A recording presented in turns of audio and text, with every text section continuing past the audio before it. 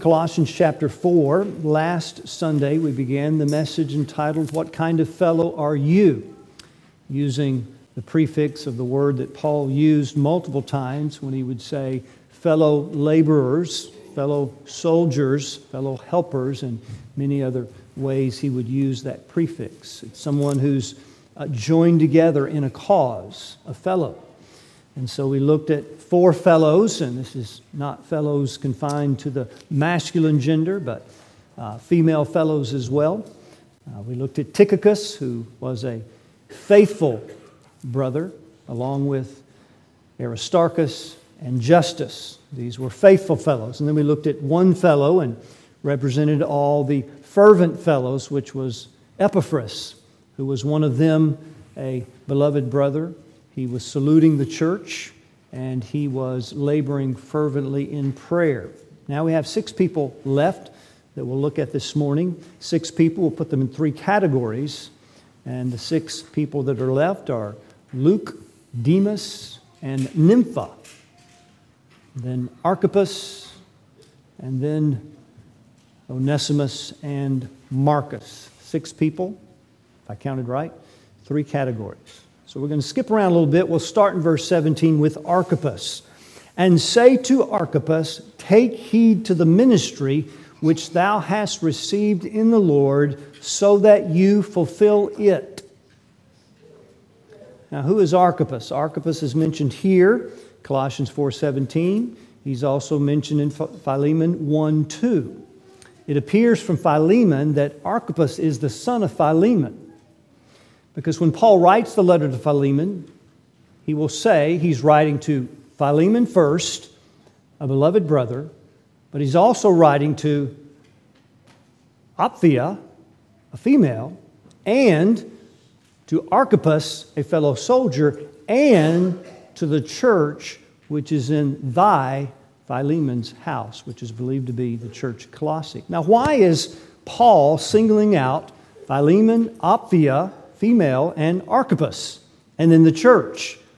Because the church was meeting in the house of Philemon, which likely also the house of Apphia, which was his wife, and the son, which is Archippus. Now that's believed to be the case, and why Paul would single these 3 people out when he's writing to Philemon, and then mention he's writing to the church meeting in their house. So Archippus is likely the son of Philemon, but also, more importantly here, Archippus has a ministry. So Paul is speaking of Archippus and saying, take heed to the ministry which you've received in the Lord, so that when you're taking heed to it, you are then fulfilling that ministry. Now, this is an exhortation to Archippus, and there's 2 views about this exhortation. One is that Paul is simply encouraging Archippus to fulfill it. To fulfill means to bring it to completion, carry it through, carry it out. We could say, finish it, Archippus. Paul would speak similarly to Timothy, using a different word, when he would say to Timothy, "But watch thou in all things. Endure afflictions, do the work of an evangelist, make full proof of your ministry." Not the same word, but the same idea. Timothy, in every respect, bring your ministry to completion. Make full proof of it. So, some people say that he's just encouraging Archippus to do that very thing. The reason would be because Epaphras, which is believed to be the founding pastor of the church at Colossae, was with Paul in Rome at this time. You'll see in verse 12, "Epaphras, who is one of you, a servant of Christ, he sends greetings to you." You know, if you're ever with someone and they're leaving to go back home, you may say, "Well, tell your family hello," which means you're with the person and they're leaving to go back to family. So Paul is sending greetings from Epaphras, who was the pastor of the church, which means he is with Paul in Rome. And it's believed that he took a trip to Rome to see Paul. Also in Colossians 1:8, Epaphras declared unto Paul their love, the church at Colossae's love in the Spirit. So he had made that known to Paul, probably personally. So it's believed then that Archippus is with the church while Epaphras is in Rome, and so either temporarily or maybe permanently, Archippus now is the pastor of the church at Colossae. So Paul then would encourage him, just as a matter of a simple exhortation, hey, take heed to the ministry. You're in it now. Take heed to the ministry and bring it to completion. That's one view. The second view is something is happening in Archippus' life that he's neglecting the ministry. This is the other view. A couple of reasons for this, maybe three. One, he addresses Archippus publicly. Paul could have done that if there's not a problem, but he addresses him publicly. Archippus was likely sitting in the congregation, or maybe he was reading the letter. Suppose your name was mentioned. Tell brother so-and-so, tell sister so-and-so, take heed to the gifts they've been given and make sure you bring it to completion. That could presuppose that person's neglecting it, maybe not, maybe just wanted to encourage that person. Secondly, he tells the church to tell Archippus. It's rather interesting, isn't it? So somebody's reading aloud, says, now look, Church of Colossae, here's Archippus on the front row. You tell Archippus to fulfill his ministry. Suggesting some kind of accountability. We know that's true in the Bible. Now the upshot is, if Archippus doesn't fulfill the ministry, what's the impact on the church? It's huge, right? So they have an interest in Archippus fulfilling the ministry. So Paul could have called his name out publicly and told the church to do this because they needed to encourage him along, because maybe he's neglecting to some degree. I'm going to just move that out to see if that'll help. Okay. And so those are a couple of reasons that some would suggest that Archippus is neglecting his ministry and he's slowing down in some way or some degree. Now, so which path are we going to take? Well, I lean to the fact that probably Paul is encouraging him. If that were the case, we would call this the finishing fellows. But I want to address the negative side of it. And so we're going to call this faltering fellows. Because using the word take heed, which means focus the attention, look to it, see to it, blepo, turn your mind to it, doesn't mean that he's neglecting, but it does suggest there's a threat that's looming large. So I want to deal with the threat of faltering. Okay? I'm not saying that this is the position that he's faltering, but I want to address the threat. This word is used in Colossians 2:8. You'll remember, beware, take heed, lest any man spoil you through philosophy and vain deceit, after the traditions of men, the rudiments of the world, and not after Christ. For in him dwelleth all the fullness of Godhead bodily, and you are complete in him. What was looming large at Colossae was the Gnostic teachers, which would take people captive away from Christ. And so Paul uses the same Greek word, beware, or take heed. Be careful. So Archippus may not be neglecting anything, but the threat that looms large for Archippus is what? If he needs to take heed to the ministry, the threat is he may not and he can neglect the ministry, right? The exhortation would make no sense. In any ministry, the ministry can be neglected in such a way that it's not brought to its completion, it's not carried through, it's not completed. And so we want to address that side of the threat, which is faltering fellows. What does faltering mean? It means to lose steam or to lose momentum. It's like a football team on the field. When you've got momentum, you convert third downs into a first down, right? First down. Momentum means ability to just make progress. The team that keeps going 3 downs and they're off the field, the offense, we would say that there's no momentum. They're not getting anywhere. They're not getting down the field. Now, that team is still on the field, correct? They haven't quit the game. And if Archippus was neglecting his ministry, he's still in the ministry. He's still on the field. But when this threat becomes a reality in any of our lives, what happens? We lose steam. We lose momentum. Maybe we're spinning our wheels in ministry. Could this be describing you this morning? Have you lost momentum? Are you losing steam? Are you slowing down? Do you feel like your wheels are spinning and you're not making any progress down the field of ministry? Well, there are two things I want to address to help us with that. Just two. We could obviously go to many places in the Bible. We've got to keep it just to two this morning. One is that if Archippus was given a ministry, notice he says, take heed to the ministry which thou hast given in the Lord, or which you've received in the Lord. That means he's first embraced the responsibility, right? To receive the ministry means he recognized the call and then he embraces the responsibility of that ministry fully. All right? Now you may be asking, how does that apply to me? If Archippus is a minister noun in the official capacity of an elder or pastor, then you're not talking to me. Well, to broaden that application a bit, all of you have received ministry. You have ministry in the verb sense. Diakoneo means to serve. And often in the Bible, to minister is to give service to one another. And so 1 Peter 4:10 would say, as every man hath received the gift, even so minister the same one to another. So somebody says, how many ministers do you have at Heritage? Well, everybody's a minister. Not in the official capacity, but everyone is to minister.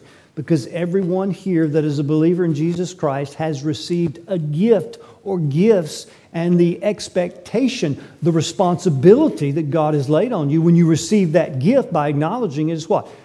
Minister that gift. Have you embraced the responsibility of ministering to one another? Or in Ephesians 4:12, Christ, when He ascended on high, He led captivity captive. He gave gifts unto men. What gifts? He gave some apostles, some prophets, some evangelists, some pastors and teachers for the perfecting of the saints, for the work of ministry, for the edifying of the body of Christ. Now, surely those categories of official positions or offices in the church are for the work of the ministry, but when Paul continues in verse 16, he makes clear the perfecting or equipping of the saints and the work of ministry, and the edification is for every member of the church. Verse 16. We're fitly joined together, compacted by that which every joint, every person is supplying to do what? To edify the body, edify itself in love. So in that sense, everyone that is a believer has received gift or gifts, and the expectation, the responsibility then that you take from that is you are edifying one another. Edifying. So let's think of that in terms of just accepting the responsibility of church membership. Right?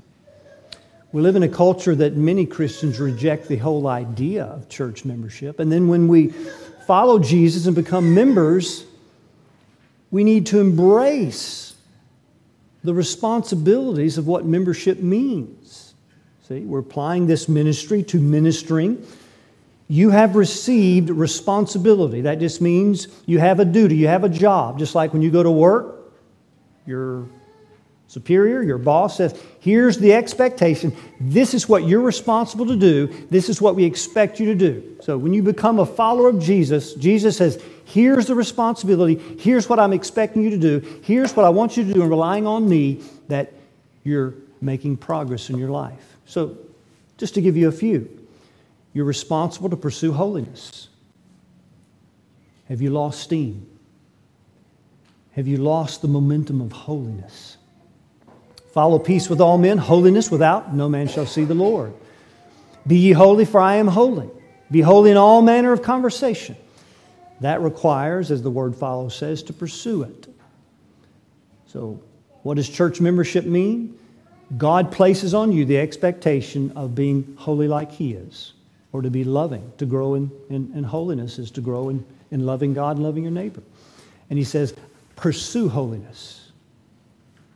So that's an expectation from God. Secondly, preserve the gospel. Galatians 1:6. I marvel that you're so soon removed from him that called you into the grace of Christ, and you've been moved to another gospel. Did you know he's not talking to elders there? He's talking to churches. The elders brought the false gospel. Who's going to catch him? The church. You are responsible as a church member for preserving the gospel. Now, that doesn't have to be done with suspicion. Oh, I heard what he said. Oh, but would you recognize if another gospel was being preached? It's a discerning of another gospel. Well, that's your responsibility. See? Are you the kind of church member that said, well, somebody else will do that? I mean, that brother or sister that knows a lot about the Bible. No, every one of you are responsible for preserving the gospel. Ephesians 4:3, preserving the unity of the church. Well, that's a pastor's job. Well, yeah, it's part of it. But Paul says to the church at Ephesus, endeavoring to keep the unity of the Spirit in the bond of peace, striving to keep unity. Are you a unity cultivator? I was trying to search for a word. Are you a unity breaker? If the church doesn't have unity, partly, we could all say it's our fault. Partly, if we're not pursuing unity. So, you've received gifts, and as a church member, you're to be preserving unity. You're to attend regularly, not forsaking the assembly of the saints. That doesn't mean you're not going to miss any time. Certainly, that's going to happen. But there's a commitment to be at the house of God, where your membership is, on a regular, consistent basis. Only missing when occasions may call for it because it's unavoidable. Otherwise, the expectation God says is, don't forsake that assembly. Be part of it. Be here. To live communally with one another. Colossians 2:14 or 19, you remember. I'll read it. Colossians 2:19, and not holding the head. That is, the false teachers are not holding the head, which implies church. You're holding the head from which all the body, the church, by joints and bands, by means of joints and bands, that's church members, having nourishment ministered. How does the nourishment get ministered? From the head through the joints and bands. What happens? And knit together. Increase with the increase of God. You're to be knit together. That's a responsibility. So God is saying in that text, I expect the body connected to the head, which is Jesus Christ, to get their nourishment through one another as they live communally together. Knit together. And then the parallel, Ephesians 4:16, the body is edified in love. That means discipleship. That means encouraging one another. That means building one another up. See? If everybody becomes a church member and say, well, that's somebody else's job, I'll just go on Sunday, but I'm not going to knit together with anybody. See, we've got to be intentional in such a way that we are being purposeful and deliberate in being this kind of church. That means we've got to think in terms of how can I knit together? How can I participate? How can I fulfill the responsibilities that God has laid on me in ministry? Not official capacity, but we're all in ministry. What do I need to be doing? Does someone always need to call me, or do I need to reach out to someone else? So these are questions to ask. To serve faithfully, Galatians 5. Brothers, you've been called to liberty. Only use not your liberty as an occasion to the flesh, but by love, serve one another. So we're in the ministry of serving one another.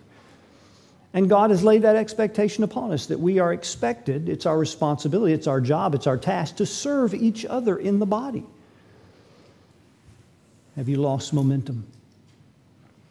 Are you losing steam? Or are you taking heed to ministry or serving that you've received from the Lord?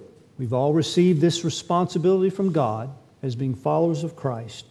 Are you fulfilling it? Are you bringing it to completion? Are you faltering? Have you become distracted? We all need this exhortation, don't we? Oh, how easy it is to become distracted.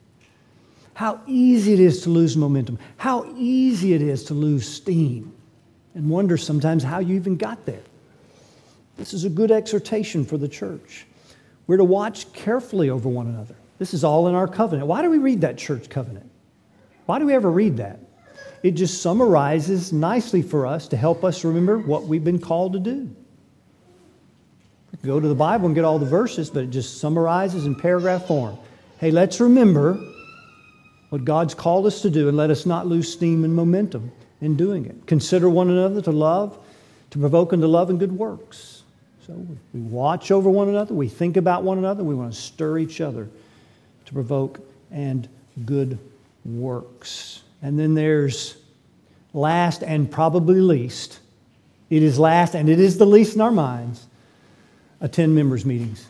Now, why did you have to say that, Pastor? Those boring things, because we believe in congregational church polity and government with pastoral leadership. The reason I'm a Baptist is because of 5 words, as I've said before. Tell it to the church. That seals it, among other things. You're accountable and responsible to come to something as boring as the members' meeting because we believe in church congregational government pastoral leadership. But if you say, well, we'll let other people do that. God expects you, based on what the Bible says, to participate. Now, how that gets done, I guess we wouldn't be forbidden to do our members' meeting by email or whatever. But the point is, if this is the way God says it, then we've got to have some forum where that's played out in our life, in receiving members,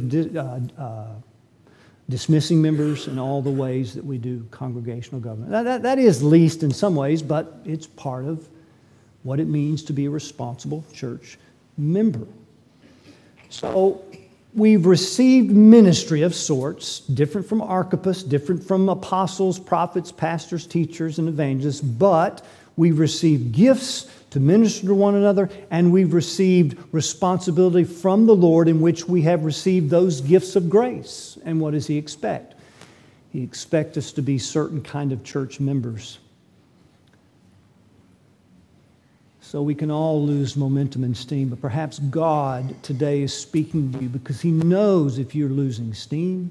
He knows if I'm losing steam, and He wants you to pick up the steam and get back on the field and start making some first downs by grace, by the grace of God, using an illustration of momentum. And then secondly, we need to take heed to ourselves.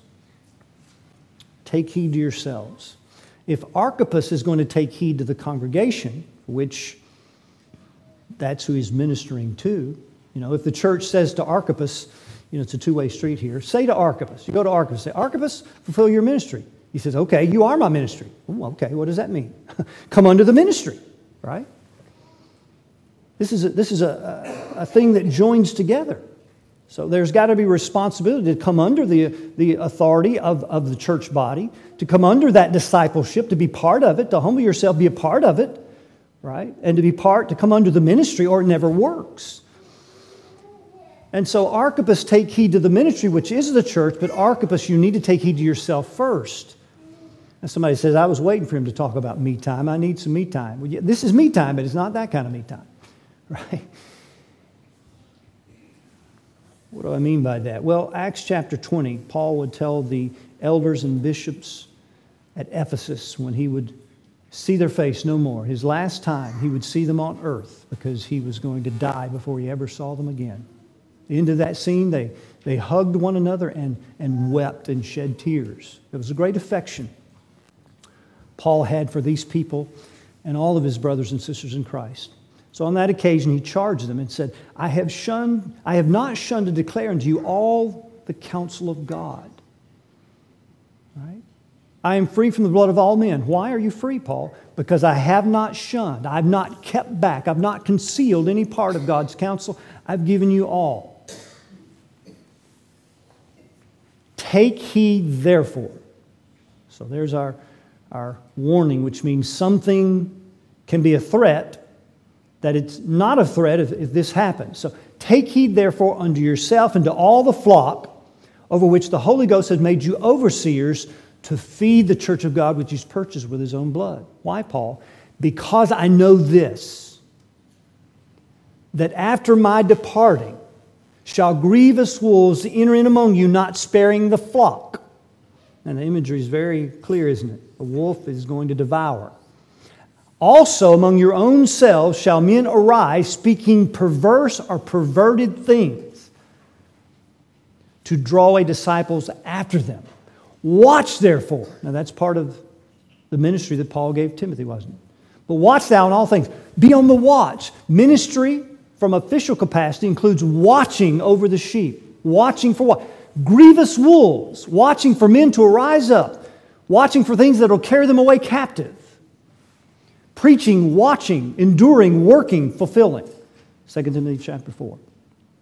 But in Acts 20, he had warned them for the space of 3 years, day and night, with tears. That's a real threat. You don't cry over something that's not really a threat. That's a real threat. With tears.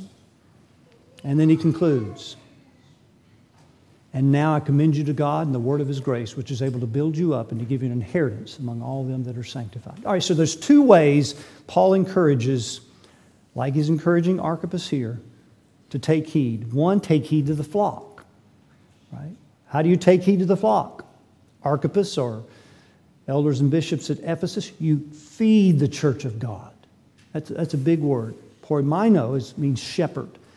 So it's preaching, it's teaching, it's watching. It's all the things the Bible speaks of when it talks about shepherding the flock. We're under shepherds of the great shepherd, Jesus Christ, the good shepherd. Okay? So we could apply that in some sense to say, take heed in your church membership that you are serving and fulfilling that responsibility, carrying it out to completion as God expects. God expects something from the ministry, He expects something from the church, and those two come together. So take heed to the ministry. Feed the church, which means the church gets fed, the church gets shepherded, which means the church comes under the leadership and submits themselves to the leadership or the elders of the church. That's God's expectation. God determined that is good, and that's the way His body functions. But there's a second way. And it was the first way, but I skipped it on purpose, that the elders are to take heed. He said, take heed therefore unto yourselves and the flock. If you're losing steam or momentum, you must take heed to yourself first. What would that mean? It would mean taking heed to your own souls as it relates to the Word of God. If Archippus is just feeding, preaching, serving, but he neglects his own soul, he will lose steam. He will lose momentum. He will grow cold in heart, and he will be going through the motions. He may still be on the field, may still be doing the work, but with no momentum. He's making no progress. You must take heed to your own soul as it relates to the Word of God. And I think that's the connection Paul gives us in chapter 20, when he ends with saying, I commend you to God and to the word of His grace. How are you commended to God? I entrust you to God. I'm going to deposit you in God's hand. How would you do that, Paul? To the word of His grace. See, if you're in the care of God, then you're in the care of His Word. So I commend you to God and to the word of His grace, which is able. The word of God's grace is able to do what? Build you up. Now notice that Paul is first talking to the elders. It's able to build you up. Yes, it's going to build the congregation up, but it builds you up. So when you're taking heed to the word of God's grace, it is building you up. That's the same word that we saw in Colossians 2, 6, and 7. 7, but I'll start with 6. As you have received Christ Jesus the Lord, so walk ye in Him, rooted and built up. In Him. When you take heed to your own soul, you're being built up in Christ. Because the word of His grace is the word about Christ. Rooted, built up, established in the faith once delivered to the saints, because that's where we get the faith, from the Word of God. So rooted, being built up, established in the faith, as you have been taught, abounding therein with thanksgiving. Beware lest any man spoil you. You see the connection? What is going to keep us from being carried away captive? Rooted in Christ, built up in Christ through the word of His grace. Or as Paul would say in 2 Timothy chapter 4, when he uses illustrations of what it means to be strong in grace and to endure afflictions, he would say, the husbandman, the farmer, that labors must first be partaker of the fruits. Right? You've seen that cook's apron that says, never trust a skinny cook. Right? That the implication is, it's likely not true, but the implication is that this man or woman won't eat their own food. They're malnourished. See? Never trust a skinny preacher. Now we're talking spiritually, right? See, if we're becoming skinny and malnourished in the Word, what will be the impact of ministry of any kind? It'll just be all formality. It'll be all outward form without the real power of godliness or ministry, which is lovers of God. Right? Men will be lovers of pleasure more than lovers of God. Having the form of godliness, but having no power of godliness. Because there's no love for God. Right? So, Timothy, Archippus Church, feed yourself on the word of His grace and in the love of His grace for you. His steadfast love for you, His mercy, feed on that. The farmer must first partake of the fruits. He's got to eat the fruits. And then his labor that goes out is a labor where his soul is being well watered. His soul is being fed. Beloved, if you're losing steam and momentum, which we all can and probably all do at some point, don't we? So easy to lose momentum. Take heed to yourselves. Turn back to the Word of God and take time to feed your souls in the Word of God. And out of that nourishment, then you can take heed to ministry that you have received in the Lord and bring it to completion. Okay, secondly, is a group. Luke, Demas, and Nympha. We'll call these the forsaking fellows. The word forsaking means to abandon, to give up something, to renounce something, to turn away from it. Two positive, one negative. Okay? Now, all Christians are called to forsake everything they have, to follow Jesus. Luke 14:34, I think it is.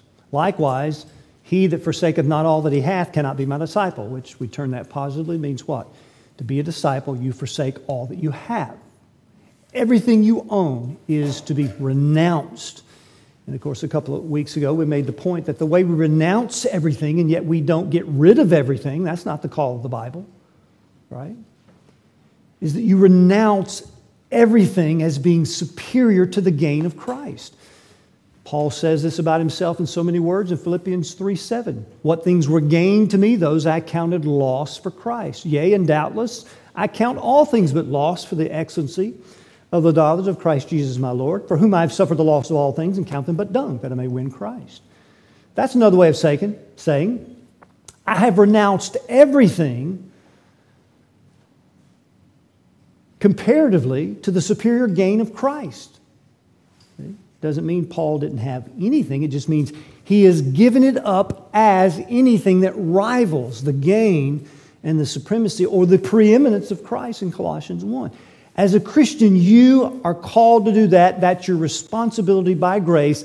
That's what we've said we're doing. That's a fight every day. But that will look different at times for different Christians. For example, Luke and Nympha. They have forsaken all because they're Christians to follow Christ. But Luke is the beloved doctor. So what did he forsake? His career.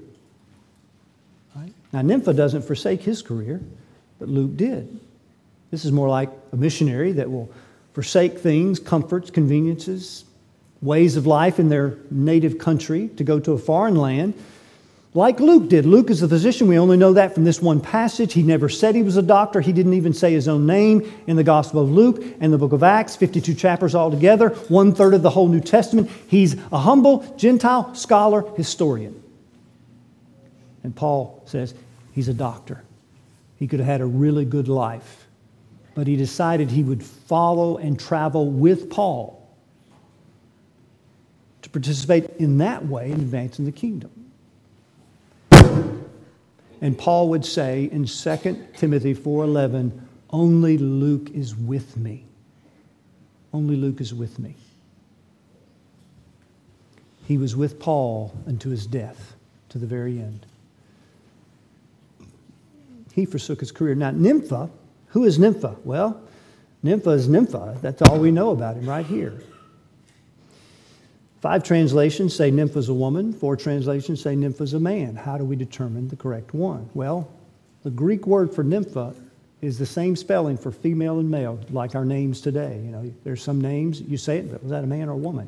You have to look at the person to determine, which doesn't always settle it today. But in that day, it would have, but we can't look at Nympha.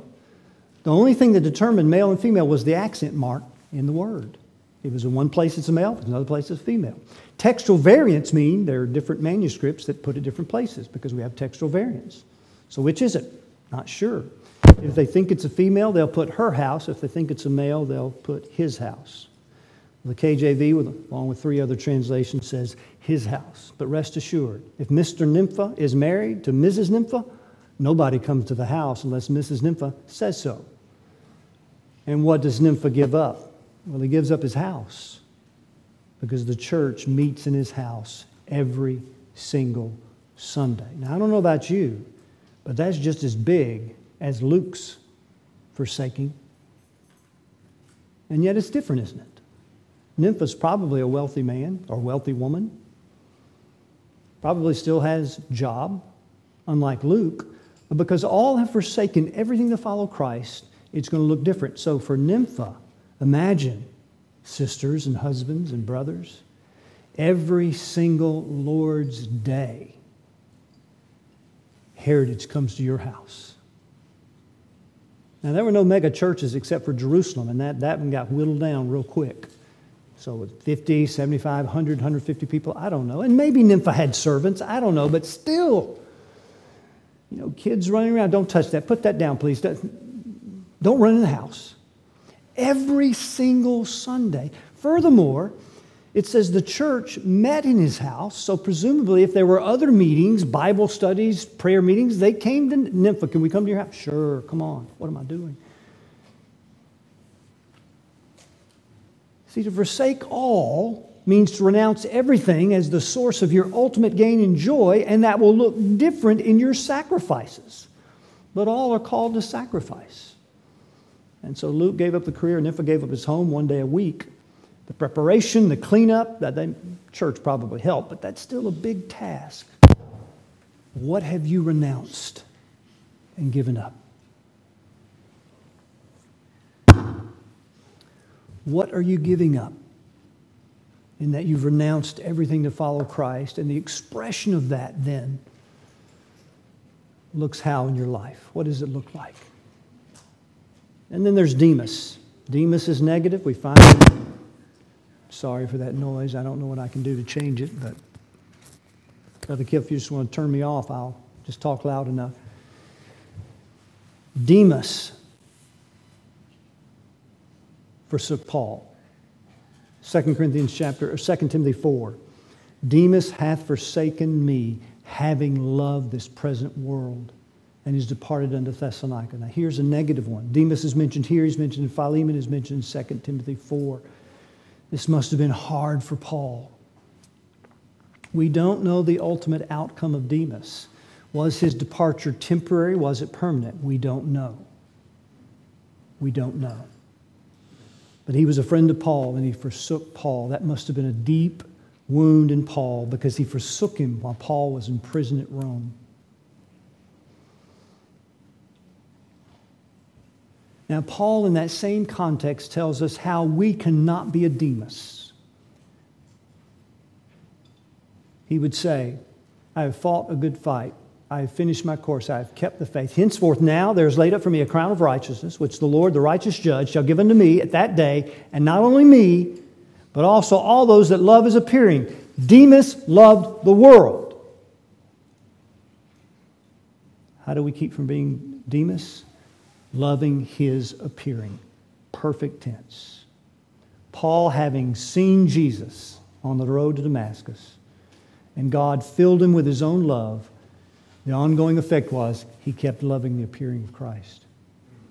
What kept Paul fighting? Demas stopped fighting. Demas lost momentum. Demas quit the fight. What kept Paul finishing his race, his course? Demas, at that point, didn't finish. Again, we don't know if he finished or not by faith. But at that point, he stopped the race. He stopped fighting. How did Paul keep the faith? Demas did not keep the faith. Now, you would expect Paul to say, there's a crown of righteousness for all those who keep fighting, keep finishing, and keep the faith. That's what he said with the word love. Because the only way you'll keep fighting, the only way you'll keep the faith, and the only way you'll finish is loving His appearing. That's hope. That's what sustained Paul in the afflictions and the prison and the conflict and the persecution and the beatings and the shipwreck and all that we saw in 2 Corinthians. He just kept loving the coming appearing of the Lord Jesus Christ. Demas lost sight of that love. And he lost steam and momentum, and therefore he went back to the world. Because the love of Christ was eclipsed by the love of this fallen world. The means by which God's keeping power keeps us by faith, the fruit of that is we keep loving His appearing, we keep fighting and finishing and keeping. As God holds us, we're holding. So the fruit of God's preserving grace is the perseverance of the saints by faith, and that we keep on fighting. We're on the field. Yes, we can lose steam. Yes, we can lose momentum. But we need to stay on the field, because no one gets crowned as champion if they quit the game. And Demas quit the game. I don't know if he finished. We don't have to determine that. God knows. But Demas represents a forsaking fellow that forsook Paul because he ultimately forsook Christ. He forsook the love of Christ. Beloved, in losing steam, take heed, watch, encourage one another, comfort one another, pursue holiness, and all the fruits that give us the assurance of God's keeping power, His working in us. And the fruit of that is not sinlessness. You understand that. If it is, I'm a Demas. I am a Demas. No, the fruit of it is not sinfulness. It's the recognition of sin. It is the fight of sin. It's the hate of sin. But it's not that you never sin gloriously. There's a way to be thankful for that, because my experience is that I'm still struggling. I'm still fighting. So be the kind of forsaking fellows that have forsaken all for Christ, and so that the love of His appearing is the gain that we're looking for. It's the permanent gain. Because Thessalonica ultimately let Demas down, didn't it? We know that. It didn't give him what he thought it was going to give him, whether he returned or not. It let him totally and completely down. And then lastly, the forgiven fellows. And there's kind of a progress here in connection why I chose this order. Forgiven fellows. These are fellows that have a failure to their account. Onesimus and Marcus.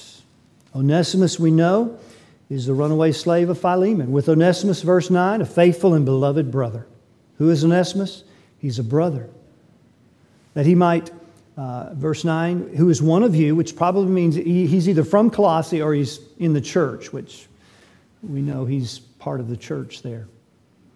They shall make known unto you all things which are done here, which means he traveled some with Paul. Onesimus is a runaway slave. He likely wronged Philemon, because Paul says, if he wronged you or owes you anything, put that on my account. which means when he left, he probably stole something, owes Philemon. That's a problem. Paul says, I'll pay for it. Now, presumably, Philemon or Onesimus should repay, but probably had no resources to do it in the position he was in. So that's a failure. And then Marcus. Marcus is named John Mark. He's sister son to Barnabas. He's related to Barnabas, touching whom you receive commandments, verse 10. If he come, welcome him, receive him. What's Marcus's failure? John Mark in Acts 13. He was with Paul on the first missionary journey with Barnabas. And when they got to Perga of Pamphylia, he says, I'm going home, boys. That doesn't sit well with the Apostle Paul. Now, the next journey, the contention was so sharp between Barnabas and Paul, they parted ways. They were upset with each other. Paul says, he's not going on another trip with me. Barnabas is the son of consolation. He's his relative. He wants to give him a second chance. He takes John Mark, goes elsewhere. Paul says, I'm going to take Silas. And they parted ways. I don't take that to mean that they were no longer friends and they hated one another, but we're not going to do missionary work together again. And then Paul says about Marcus in 2 Timothy 4. Take Mark, John Mark, which is believed to be the author of the Gospel of Mark. Take Mark. Bring him with you, because he is now profitable unto me for the ministry. You know that word profitable is used for both Onesimus and Philemon and Marcus in 2 Timothy. He's profitable. You know what that means? He's useful, beloved. We must remember in the kingdom of God there's going to be failure. Oh, there's going to be failure.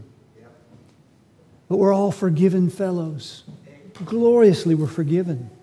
And forgiven fellows means we can be useful fellows and profitable in the kingdom of God. And so Paul speaks highly of these two brothers that have a notable failure against them in Scripture. C.S. Lewis once wrote, no amount of falls will really undo us if we keep picking ourselves up each time.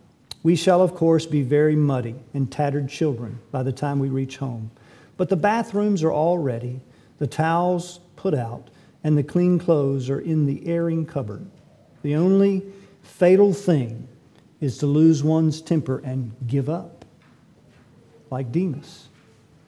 We don't know what happened to Demas, but the only fatal error is unbelief. The only thing to fear is unbelief.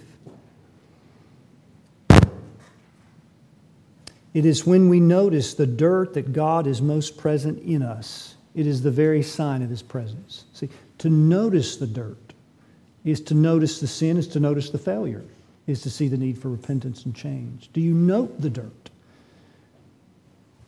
So Psalm 145:14, the Lord upholdeth all that fall and raise up all that are bowed down. Presupposes a fall, doesn't it? Proverbs 24:16, for a just man falleth 7 times and riseth up again, the number of completion. Micah 7:8, rejoice not against me, O mine enemy. When I fall, I shall arise. When I sit in darkness, the Lord shall be a light unto me. Psalm 37:24, the steps of a good man are ordered by the Lord, and He delighteth in His way. Though he fall, who's falling? The good man or the good woman. Though he fall, he shall not be utterly, permanently cast down. Why? For the Lord is upholding him with His hand. Amen. Isn't that wonderful? Are you a forgiven fellow? As a believer you are. But you can be a useful fellow in the kingdom of God as we turn to Christ, who is the faithful fellow. He's the faithful soldier. He's the one that gave His life for you. He's the one that redeemed you. He's the one that received you. He's the one that said to Peter, Peter, Satan has desired thee to sift thee as wheat, but I prayed for thee that your faith fail not. Peter failed, but his faith didn't. And what was the fruit of that unfailing faith? The reason is the prayers of Christ. The fruit of it, he wept bitterly. He repented. And then when that angel spoke to the women there to anoint the body of Jesus Christ, He wasn't there. He's arisen, as He said. The angel said, He said, go tell the disciples and you tell Peter. He singles Peter out by name. As if to say, you tell Peter, I'm going to use him. His fall was not fatal because I've redeemed him and I've prayed for him. So now, when you're converted, when you're restored, Jesus says to all of us, oh, beloved, go strengthen the brethren. Strengthen one another. Minister to one another. Serve one another. That's the expectation God has laid on us, and that's what He's given us to do. Because we gloriously have been redeemed by the blood of the Lamb. We are not serving to get redeemed. We have been redeemed by the blood of Jesus so that we may serve one another. If you're losing steam, if you're faltering, turn and take heed to Scripture.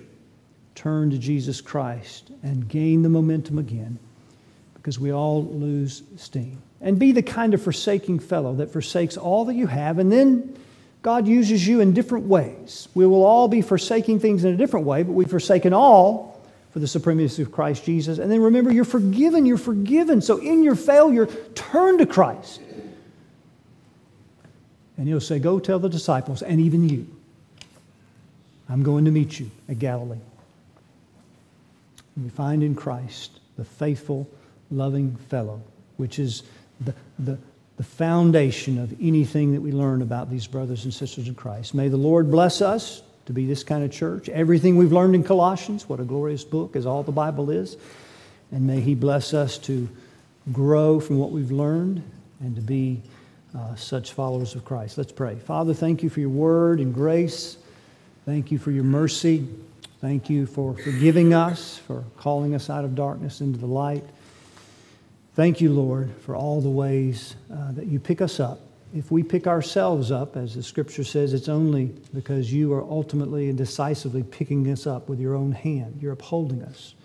That's why we rise up again and again, because You raise us up. You raise us up. Thank You, Lord. Bless us to be the kind of church members who received the ministering gifts from You, and now, through Your expectation and Your will, that we serve those gifts to one another and look for ways that we can minister to one another. And may we find in this church, which surely there is, Lord, all of these different kinds of fellows are found here in this church. Thank You for that. May Your grace empower them and encourage them to continue to be these kinds of fellows, fellow laborers, fellow soldiers, fellow helpers, fellow companions, fellows of the Lord Jesus Christ. In His name we pray. Amen.